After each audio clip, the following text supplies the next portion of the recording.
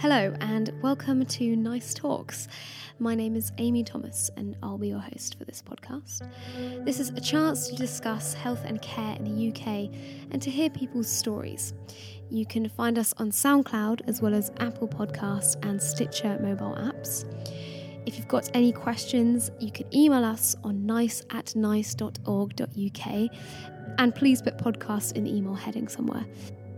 You can also follow us through our social channels. Our Twitter handle is @NiceComms. This episode will be about the most common cancer that affects men in the UK, and that's prostate cancer. I'm Charles Frost, and I'm very keen on cycling. So as a person with prostate cancer, I've learnt the benefits of exercise and cycling. So I started a cycling group called Prostate Peddlers. Basically, I guess the thing that prostate cancer does is it robs you as a man of so many of the normal things. It robs you of your targets and your destinations. It questions and challenges your masculinity. It's difficult to talk about because it's as we call it in the family, the underwater fittings department, which is a euphemism that says quite a lot about how we feel about talking about your sexual organs and things. And what I found doing this cycle ride was that planning it gave me something to really work on and think about. And that was a really good thing, because one of the byproducts of an insidious disease where you feel perfectly healthy, but everyone tells you you're seriously ill, is that it preys on your mind. I talk to people who've just been diagnosed with prostate cancer, and I say diagnosis is a very, very tough time. Everyone thinks that they're dying. Everyone thinks that they're dying straight away, and I do mean everyone. And of course they're not. Most people are going to go on for a long time afterwards.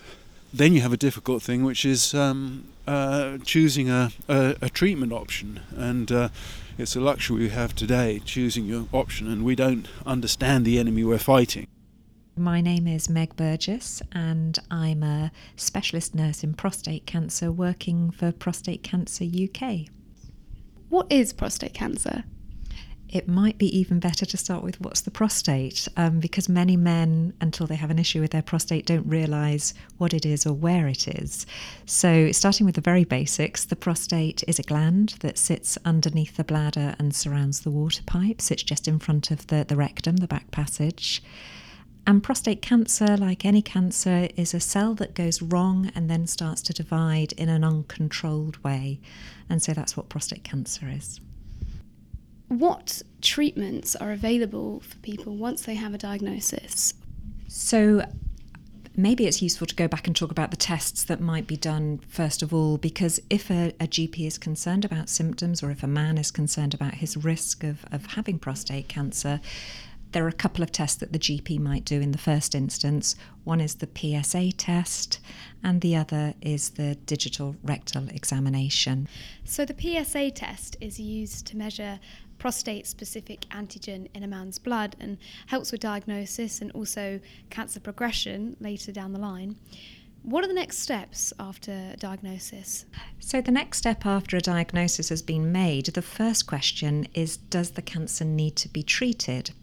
And that's quite unusual because, unlike most other common cancers, prostate cancer doesn't always need immediate treatment. So it might be possible to monitor the cancer rather than treat it straight away. And we have two different ways of monitoring prostate cancer.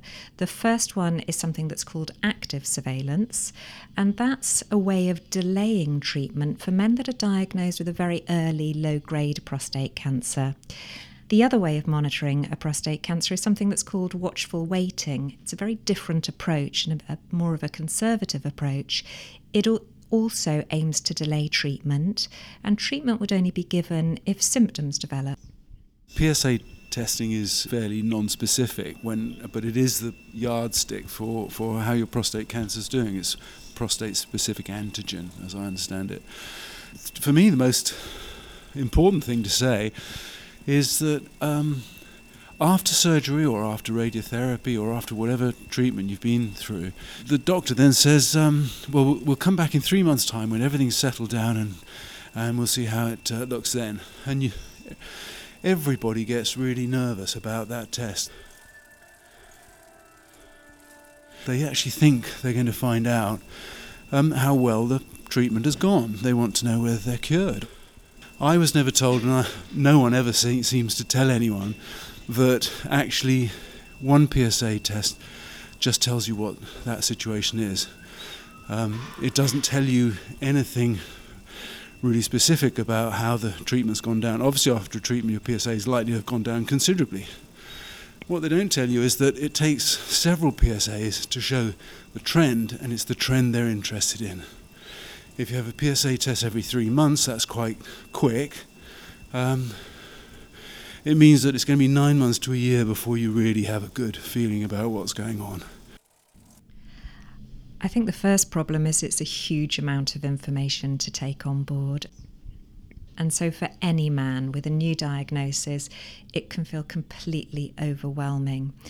And it's really important that men have time to process that information, to find out as much as they can about the treatment options they've been given. There may be one treatment that's going to be more suitable than the others, but some men, particularly with early prostate cancer, will be given a range of treatment options to go away and think about. So I think in my experience, it's having the time to be able to make sense of the situation, first of all, absorb all of what's going on, but then to read about the different treatment options, to have the opportunity to talk to health professionals about what the different options will involve, to have time to think about the impact of different treatments, and to have support from those that are close to them as well as health professionals to support them in making that decision. So Meg highlights the importance of getting the right information, and Charles also encourages men to speak to others about their cancer and get it out in the open. So I really, really recommend joining a group so that you can have the conversation that is inside your head, because everyone is sharing the same situation, and it's good for everyone. So you can help other people, and they can help you. So it's a two-way street.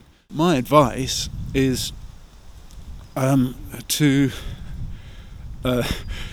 not worry too much that for the overwhelming majority of people, you've got an awful long time to live. And part of the problem is living with the knowledge of the prostate cancer or whatever the cancer is. So that is, in the end, becomes a bigger problem than choosing a treatment option.